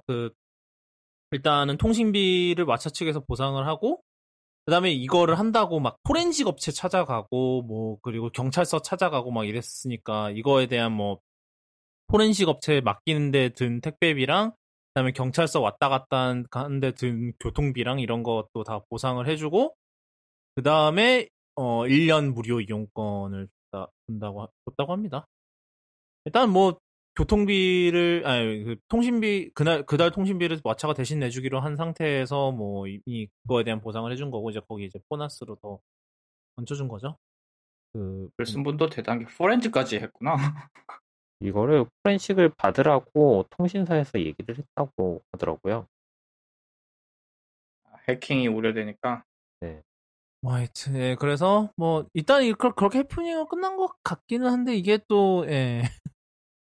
사실 뭐 그러니까 동영상 스트리밍 자체를 그리드 컴퓨팅으로 한다는 것 자체는 사실 이게 쉽진 않거든요. 특히 뭐 이게 그냥 데스크톱이나 뭐 노트북이면 모르겠는데 이거를 또 스마트폰으로 한다는 것도 사실 기술적으로도 쉽지는 않아요. 옛날에 뭐 네이버가 무슨 스피드 웹툰인가 뭔가 옛날에 그런 걸로 이제 그것도 그리드 컴퓨팅이었거든요. 그거는 이제 뭐 네. 그냥 이미지를 약간 그쵸. P2P로 이렇게 공유를 하는 거였잖아요. 그것도 이제 욕 엄청나게 처먹고 그만뒀죠. 그랬었는데. 휴대폰은 특히나 LTE기로 뭐 5G 데이터로 영상을 보는 분들이 많은데 거기다 대고 그리드 컴퓨팅을 하면 욕을 무진장 먹겠죠. 지금처럼. 네, 그렇죠. 네. 심지어 유료 서비스인데 얘는. 그렇죠. 이제 네이버 웹툰도 이제는 시리즈로 바뀌면서 뭐 좀 유료인 부분도 좀 생기지는 않았나요? 아닌가? 예전과 달리? 그 다음은 좀 이제 나머지 두 소식은 되게 큰 소식들인데 하나는 뭐 들으셨을지도 모르겠어요. 블리자드 관련 소식입니다. 이제 아마 소식을 들었을 거예요. 근데 저희가 뭐 이거 저희가 지난 방송 녹음하기 며칠 전에 처음으로 기사가 나오기 시작해갖고 이건 좀 지켜보자 이런 식으로 해서 좀 미뤘었는데 뭐 미루길 잘한 것 같아요. 2주 동안 아주 지옥 같더만. 그래서 제가 이제 좀 타임라인을 정리를 간단하게 해봤습니다. 일단은 첫 번째로 시작된 일이 7월 20일에 있었던 일입니다. 캘리포니아 주 정부가 남성 중심의 사문화와 여성 직원에 대한 임금 불평등 및 성희롱으로 인해 혐의로 이제 액티비전 블리자드를 고소를 했습니다. 그래서 뭐 몇 가지 이제 거기서도 나오는 몇 가지 예시가 있는데 뭐 첫 번째로는 사무실에서 납득할 수 없는 양의 술을 마셔가면서 여성 직원들을 성희롱을 했고요. 또 다른 하나는 모유 수유실에서 이제 애기 이제 모유 먹이고 있는데 갑자기 남자 직원이 들어와서 빤히 들어와서 지켜본다. 그 다음에 2013년 블리즈콘에는 뭐 무슨 코스비 스위트라고 그래서 뭐 이제 남자 직원들이 그런 거를 만들어서 뭐 여성 직원을 데려다가 무슨 그런 걸 했답니다. 뭐 내용 하나하나 읽어볼 때마다 미친놈들 아닌가 진짜.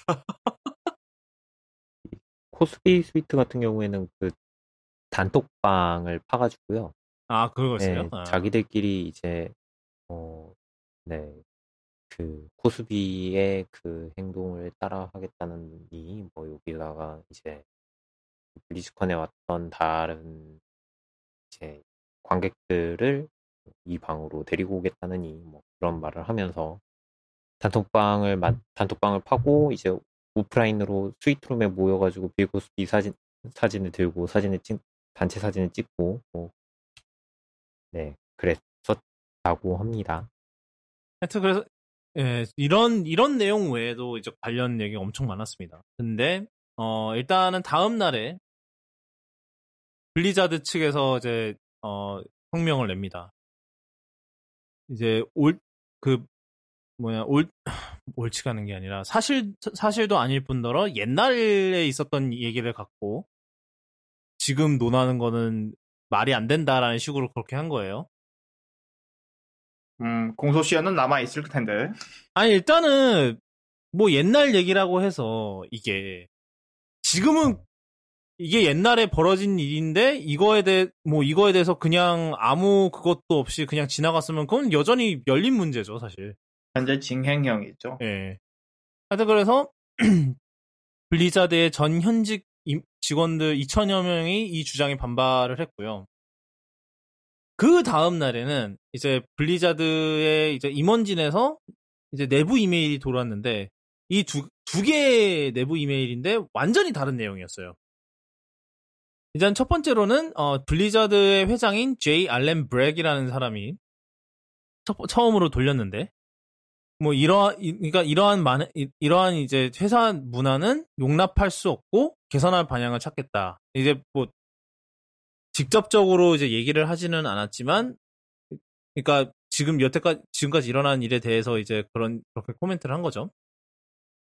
근데 거기에 이제 액티비전 블리자드의 또 다른 임원이자 이제 뭐 옛날에 이제 부시 행정부 시절에 뭐 그 조지 W 부시 행정부 때 이제 국토안보부 어드바이저였던 프렌 타운샌드라는 이제 임원이 또 이제 어제 그 전날에 블리자드가 했던 반응이 똑같은 말을 합니다. 오래전에 있었던 일을 들춰냈다. 똑같은 소리를 또 했고요. 그 다음에 뭐 이 임원은 또 나중에 그 트위터에다가 내부 고발의 문제라는 그런 기사가 있었대요. 뭐 옛날에 아틀란틱에서 쓴 기사. 그거를 이제 트위터에다 또 공유해서 또 욕을 무지하게 먹었다고 합니다. 그러고 나서 7월 28일에 액티비전 블리자드 직원이 파업을 했고요. 이제 뭐 파업을 하면서 뭐 이제 몇 가지 개선을 할 것을 이제 회사에다 요구를 했답니다. 일단은 첫 번째로는 이 모든 직원 이제 무슨 계약서라고 했지? 근로계약서에 그러니까 무슨 이런 법적 문제가 생길 경우 그냥 내부 조율로 이제 해결하는 그 조항이 있어요. 이게 옛날부터 좀 문제가 되는 부분인데 이거를 우리나라 말로 번역을 하면 중재 조항 이랍니다. 중재 조항 있죠. 네, 중재 조항을 철폐할 것. 그 다음에 채용 레벨에서 이런 다양성이나 이런 걸 존중하는 그런 문화를 만들 것. 특히 여성과 그 유색인종 여성과 트랜스젠더 그리고 넘바이너리 인원에 대한 그런 보호 조치를 강화할 것, 뭐 이런 것도 있었고요. 그 다음에 그런 남성과 여성 직원 사이에 임금 불평등에 대한 자료를 제출할 것. 그 다음에 이제 외부 업체를 고용을 해서 이런 HR 디파트먼트, 그러니까 인사부를 조사를 해서 이제 이러한 그 이런 다양성이나 이런 거에 더 신경을 쓸 수 있도록 개선할 거, 뭐 이런 조건을 내세웠다고 합니다. 예. 맞죠? 응, 응. 네. 예. 그리고 블리자드에 따르면은 이날 파업에 참가한 직원들에게 모두 유급 휴가를 줬다고 합니다. 뭐 그게 의미가 있는 건지 모르겠지만. 그러고 나서 8월 3일에 이제 위에 얘기했던 제이 알렌 브렉이 사임을 했고요. 블리자드 회장이. 그리고 그리고 그 와중에 이제 블리자드 측에서 노조 조성 시도를 막는데 전문인 로펌, 이게 로펌 이름이 뭐였는데? 여기 있구나. 이름이 윌머 헤일인데, 이제 이 윌머 헤일이라는 곳이 이제 노조 조성 이런 거를 막는 거에 전문인 로펌이라고 합니다. 그래서 옛날에 저희가 다루진 않았었는데, 아마존의 물류센터 중 한 곳이 노조 조성을 시도를 한 적이 있어요. 그래서 노조, 이제 최종 투표까지 갔는데, 최종 투표에서 아마 떨어졌던 걸로 기억을, 표수가 부족해서 안 된 걸로 기억을 하는데, 이때 이제 아마존에서 고용한 로펌이라고 합니다. 그래서 이거에 대해서 또 직원들이 반발을 하고 있고요. 그리고 마지막으로 8월 6일에 이제 오버워치의 리그 스폰서들이 이제 스폰서의 후원 중단을 고려 중이라고 합니다. 뭐 그 사이에 뭐 다른 뭐 이런 것들도 많았어요. 아까 이제 저희가 얘기한 코스비 스위트의 주인공이었던 이제 그 크리에이티브 디렉터가 있는데 이제 이 사람이 뭐 2020년에 이미 해고를 당했다. 뭐 그러니까 약간 이것도 그거죠. 블리자드의 과거에 있었던 일 드쳐낸다의 약간 연장선인 것 같죠. 그거에 대한 변명인 것 같죠. 이건 이미 해결된 일이다. 어쩌고저쩌고. 이 사람을 해고함으로써 해결했다. 뭐 이런 주장인 것 같아요. 사실 이게 게임 업계에서 이런 게 좀 많았죠. 뭐 작년에도 이제 어쌔신 크리드 발할라의 디렉터가 비슷한 문제로 결국 잘렸고요. 그때 그런 일도 있었고, 그때도 게임 개발 도중에 잘렸을 거예요, 아마. 그때 뭐였지? 팬하고 뭐 네, 그랬던 것 같아요. 성관계를 요구했나 뭐. 네. 네, 그런 것 같아요. 하여튼 게임 업계에 좀 이런 게 좀 많은 것 같아요. 참 이거 내용 읽으면서 진짜 참 대단하다 싶다. 이게 사실이라고 가정을 하면은 회사가 이 꼬라지가 되도록 다들 뭐 했나 싶기도 하고 솔직히 그런 생각이 들더라고요. 반성할 것도 많은데 반성할 기미도 안 보이죠. 그 와중에 2020년에 잘린 사람은 월드 오브 워크래프트에 그 사람 이름을 따서 만든 NPC가 몇 개 있었대요. 근데 그게 이제 사건이 좀 드러나고 나서 7월 28일에 다 이름을 지우고 다른 캐릭터로 변경했다고 하네요. 여태까지 2020년에 잘라놓고 그냥 그대로 냅뒀다가 1년 있다가 네, 문제되니까 귀찮아서 뒀다가 이제 와서 그리고 뭐 지금 듣자니까 와우는 지금 거의 개발도 안 되고 있다고 하더라고요. 이 사태 이후에. 네. 중단. 뭐 솔직히 이렇게 이런 얘기로 뉴스 계속 올려다니면은 솔직히 일할 기분이 나겠냐마는 우리나라에서도 이런 뭐 이 정도 수준까지는 아니지만 뭐 그런 옛날에 뭐 카카오도 그랬고 올해 초에 하면 카카오나 네이버나 좀 다 그런 일을 한 번씩 겪었잖아요. 지금은 좀 조용해졌지만 좀 그럴 때는 그런 생각이 들긴 했었어요. 그러니까 이렇게 뉴스에서 말 많은 회사에서 다니는 직원들의 기분을 얼마나 그럴까. 막 안 좋은 얘기로 뉴스에서 떠돌아다니는데 근데 이제 그거보다 스케일이 훨씬 크잖아요. 지금 블리자드는.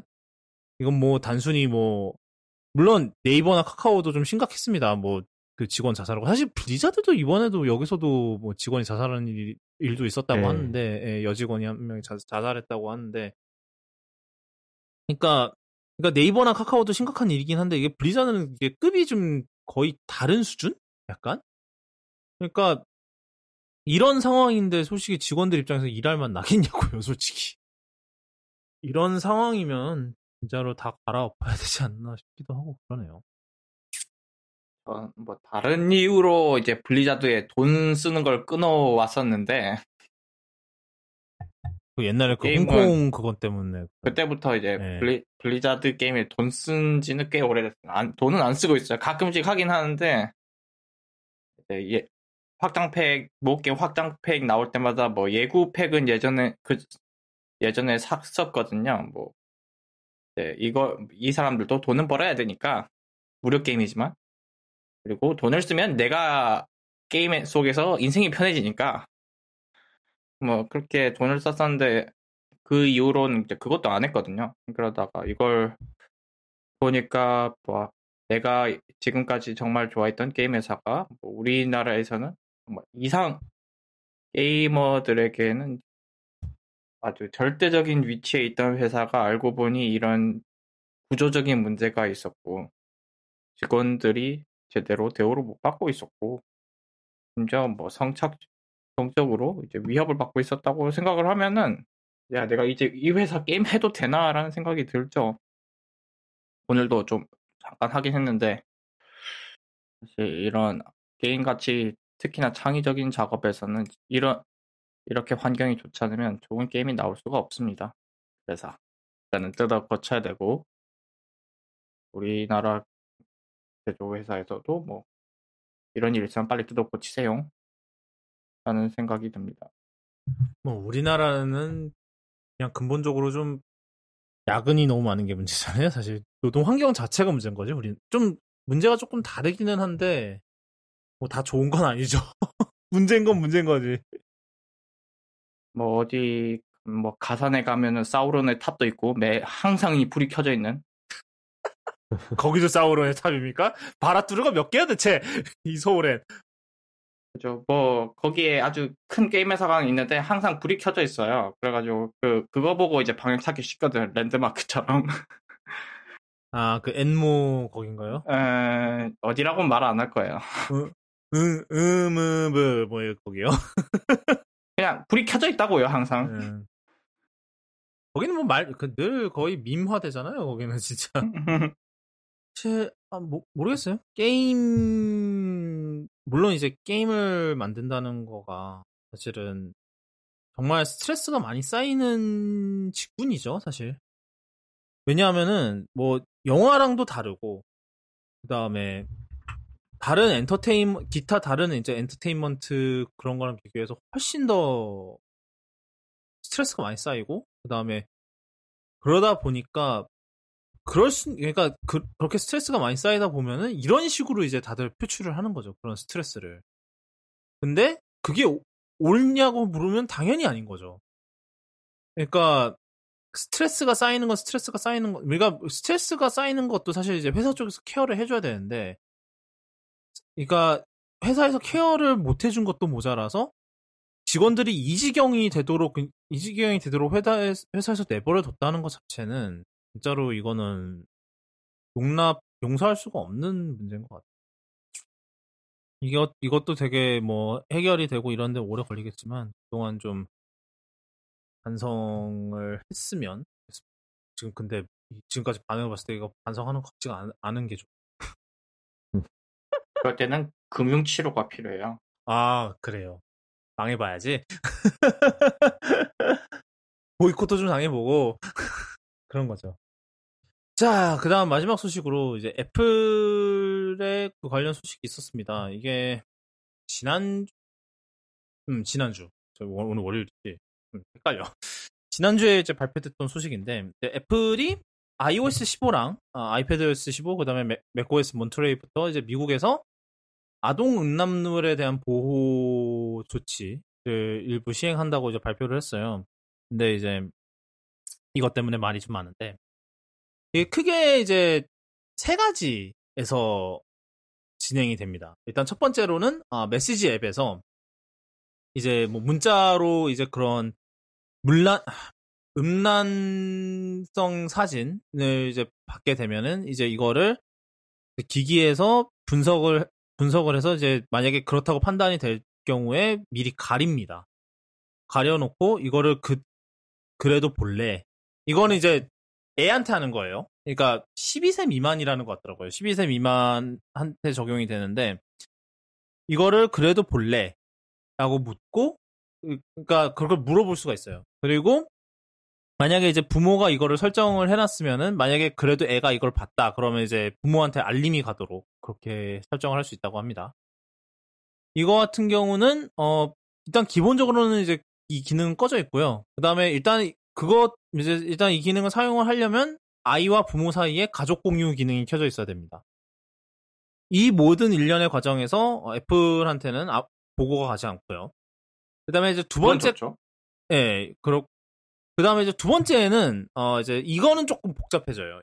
여기서 이제 많은 사람들이 이제 좀 반발을 하게 된 부분인데 사진 앱에서 이제 또 관련 기능이 들어갑니다. 이제 그 미국에 이제 NCMEC라는 곳이 있는데 이제 여기가 National Center for Missing and Exploited Children이라고 해서 이제 미국의 이제 공립 기관이에요. 그래서 뭐 실종 및 폭력 피해 아이들을 위한 국립센터 뭐 대충 직역하면 그렇고요.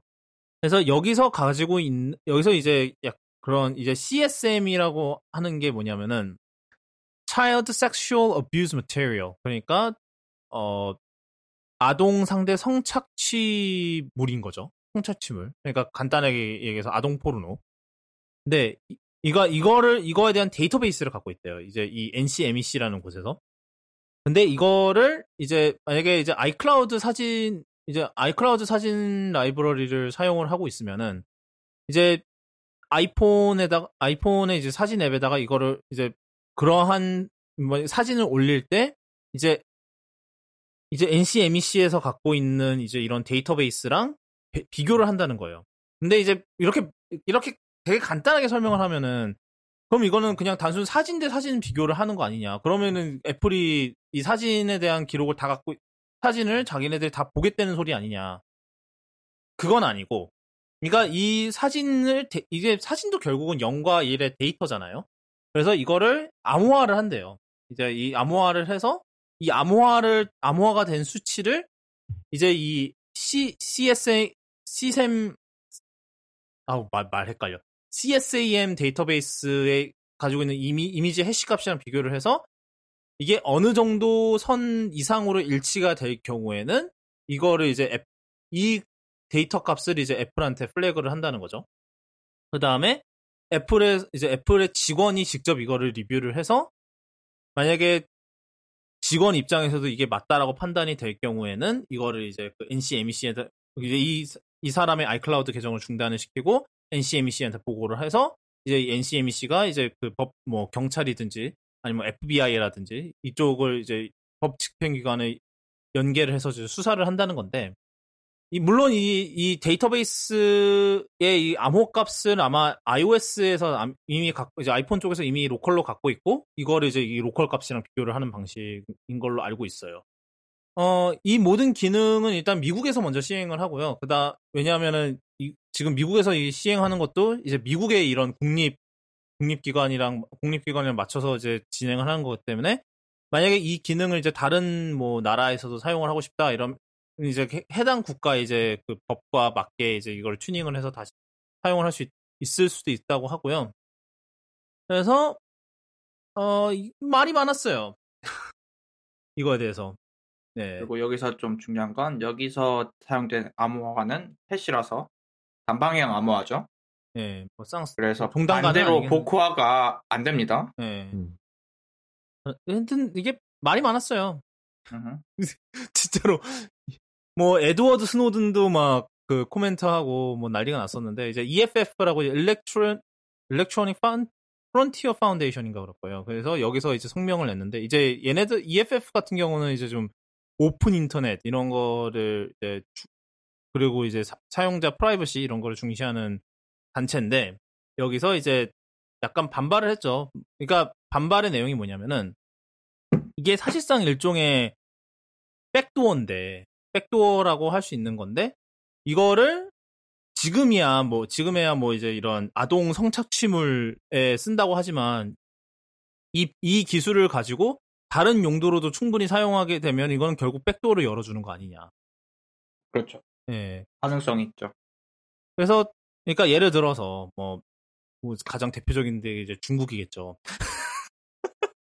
예를 들어서 이제 중국에서 중국은 질리니까 이제 뭐 벨라루스 이런 데 해볼까요? 중국에서 너무 좋은 예가 있어서 제가 안 할 수가 없어요. 아, 천안문 사진이요.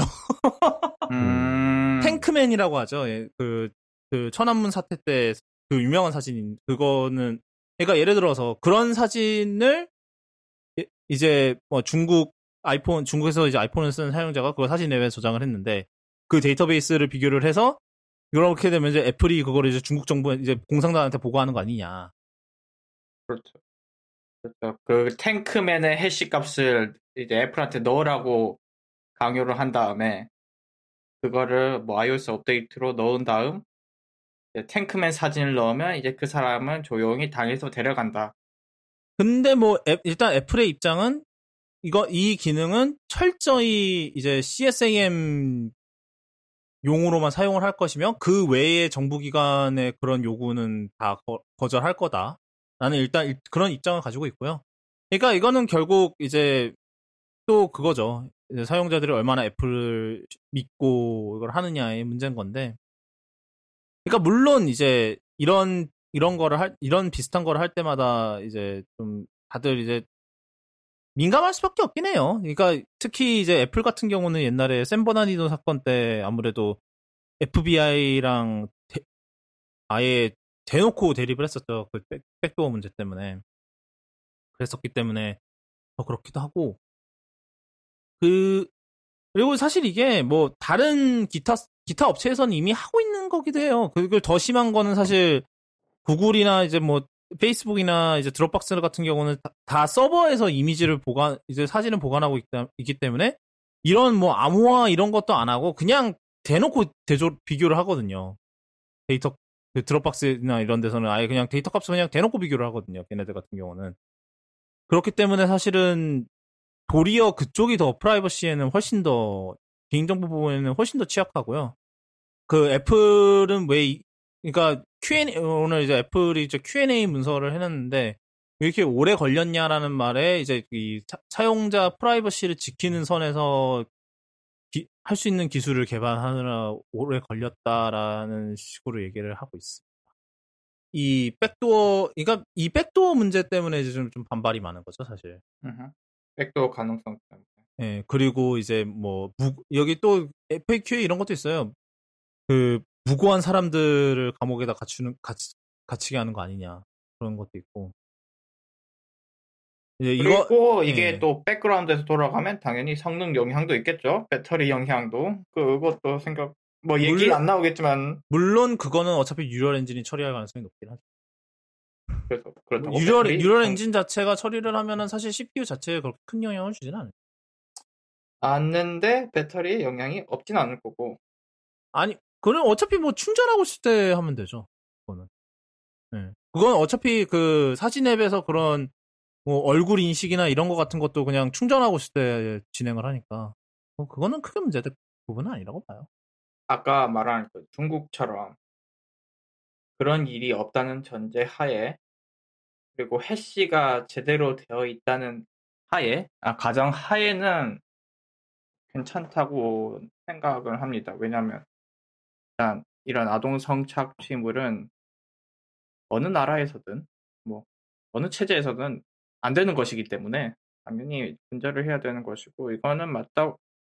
그런 것을 근절하는 데 조금이라도 공헌을 할 수 있다면 저는 찬성을 하기는 하는데 사실 이거는 아무리 애플이라지만 지금까지 해왔던 것과는 궤를 달리할 정도로 굉장히 민감한 자료를 다루잖아요. 이거는 우리의 사진 폴더에는 굉장히 많은 자료들이 있고 굉장히 민감한 사진들이 있기 때문에 애플이 말한 것처럼 해싱이 제대로 안 돼 있다면 어떤 자료가 새어나갈지 저도 잘 모르겠어요. 제 사진 처음에 제가 무슨 사진인지 저도 잘 모르거든요. 그렇기 때문에 한편으로는 굉장히 찜찜하네요. 일단 미국에서만 한다고 하니 우리나라 사람들은 한동안 영향이 없을 것 같기는 해요. 그런데 이걸 보고 아마 여가부 같은 데서 굉장히 관심을 둘 것 같고 이제 그 부서가 뭐 앞으로 존속될지 아닐지는 잘 모르겠습니다만 이제 아무리 일단 미국에서 한정적으로 시행되지만 지켜봐야 될 것 같고요. 저는 일단 애플이 말하는 전제대로 돌아간다면 찬성합니다. 찜찜하지만. 제가 볼 때는 사실 엄청 회색 경영이잖아요. 이거는 거의 정말 그죠. 좋은 목적으로 쓰면은 좋은 건데 사실 애플 똑같이 진짜 애플이 평소랑은 다른 결정을 한 거 같다는 건 정말 확실하고요. 근데 정말 정치적으로 안 쓰인다면 모르겠고 그런 것도 있을 것 같아요. 그 얼마 전에 유튜브에서 단체적으로 한번 차일드 그 어린이 영상 내린 댓글 다 막는다고 하면서 막다가 그 다른 사람들의 영상이 내려가는 일이 있었잖아요.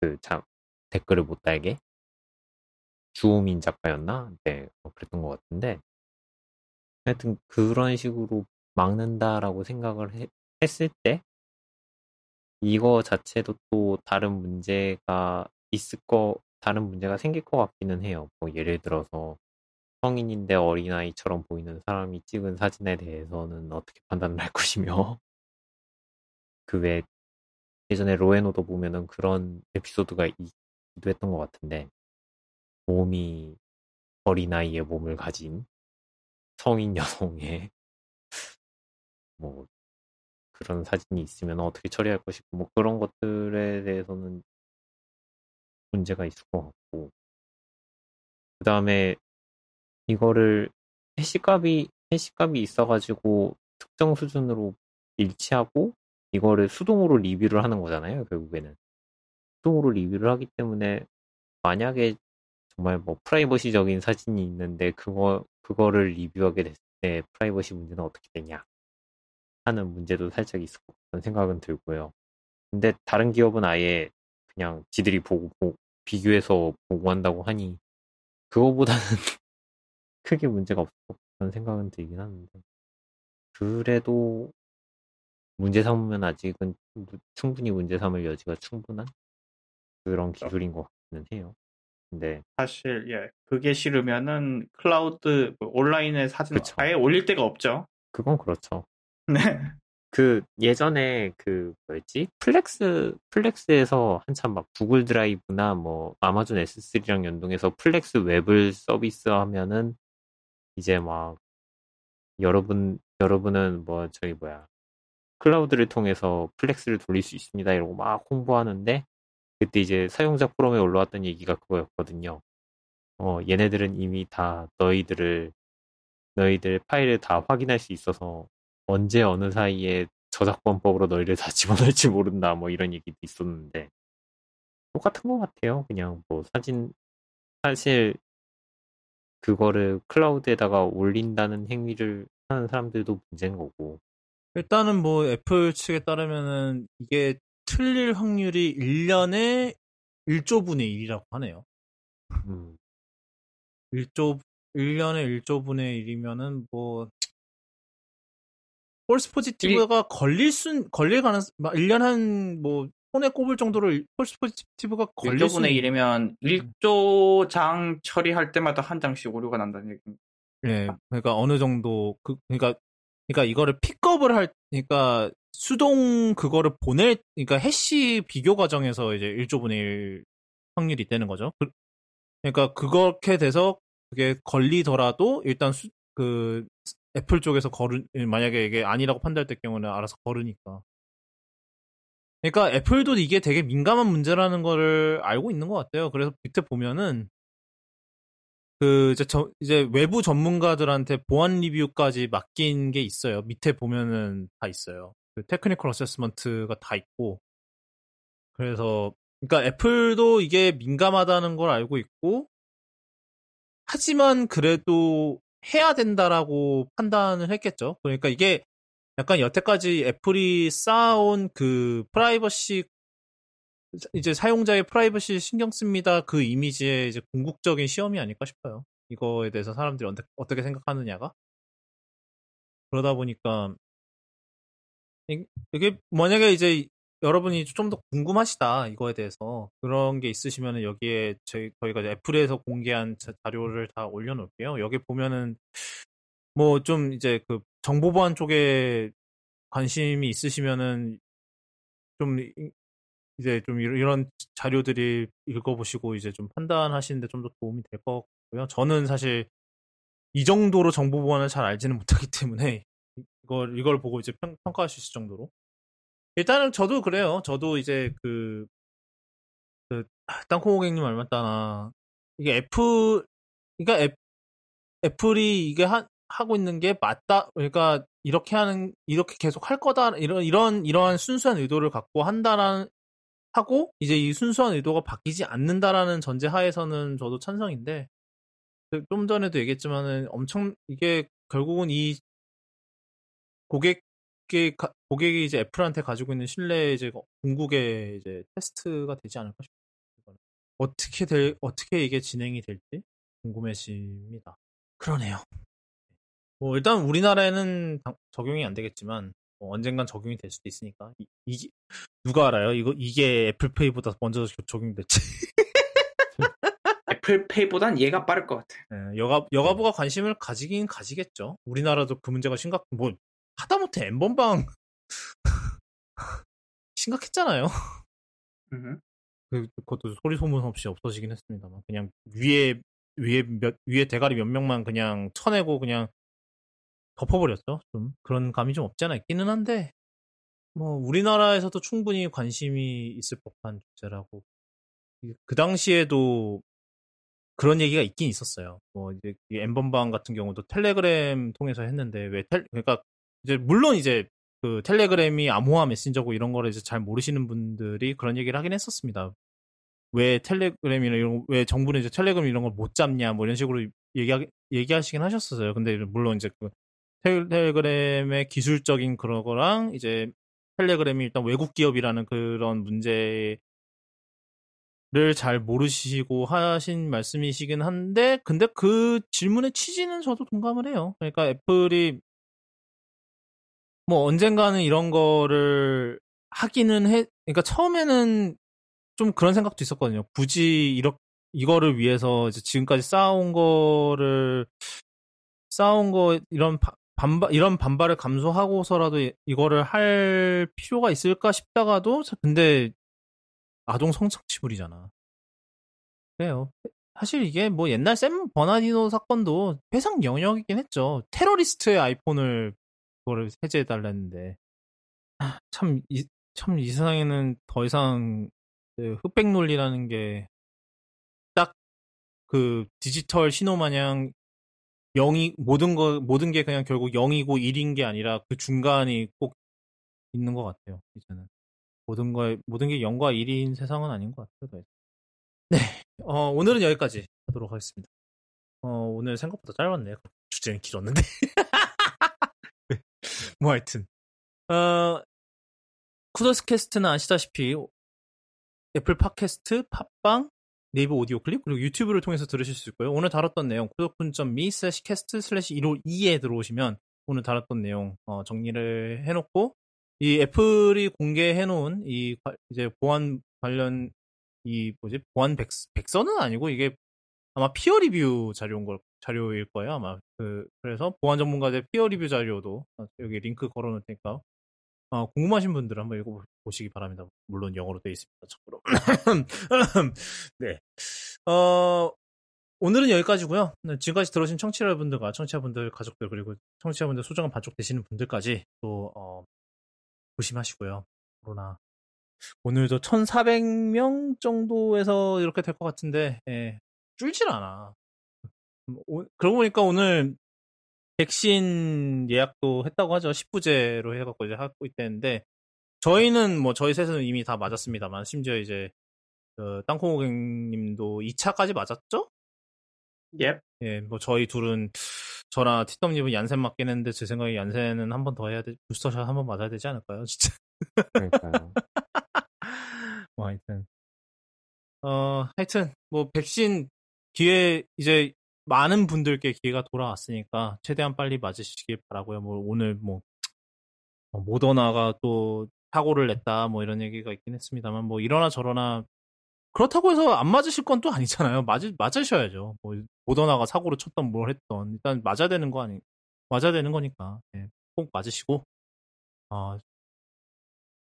진짜 코로나 걱정 안 하는 시대가 오긴 할까요? 뭐 걱정 안 하는 시대는 오긴 하겠지.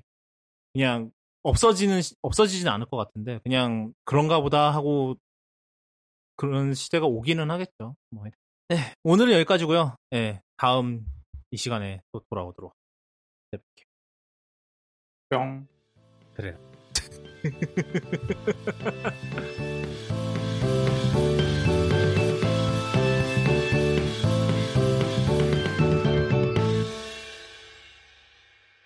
뭐 아침에 갈까 뭐 하다가 일단 저녁이 없다 이제 선풍기 킬 수 있다. 에어컨 켜. 에어컨은 중앙에 하나 있어가지고 문 열 수 있지. 맞다. 동생이랑 같이 살지 너. 아씨 문 열자마자 찬바람 들어온가 봐. 나 이게 진짜 여름에는 정말 기술입니다. 이거 말 안 하고 있을 때 마이크 음소거 걸고 에어컨 잠깐 틀어서 급속 냉각시키고 아니면 네 그 새 필터 믿고 그냥 선풍기는 계속 켜놔? 아마 그 에어컨 아니 사실 바람 소리는 어떻게든 그게 그냥 그 오디오 하니까 닿지 않을까? 그 바람 소리 사실 그 에어컨에서 나오는 바람 소리 자체는 사실은 그 녹음단에서 대충 조금만 잡아주기는 해서 크게 걱정을 안 하는데 에어컨 키면은 시래기 소리가 그렇게 들려. 지금도 들릴 거라 아마 시래기 소리. 방에서는 그렇게 안 들려. 네, 아니 그러니까 지금 내가 들리지 않냐는 거지. 시래기 소리 지금. 난 지금 소리 지금 저. 그래서 그래갖고 목소리만 대충 들리게 설정돼 있어가지고 볼륨이 안 커. 그래서 안 들려. 하여튼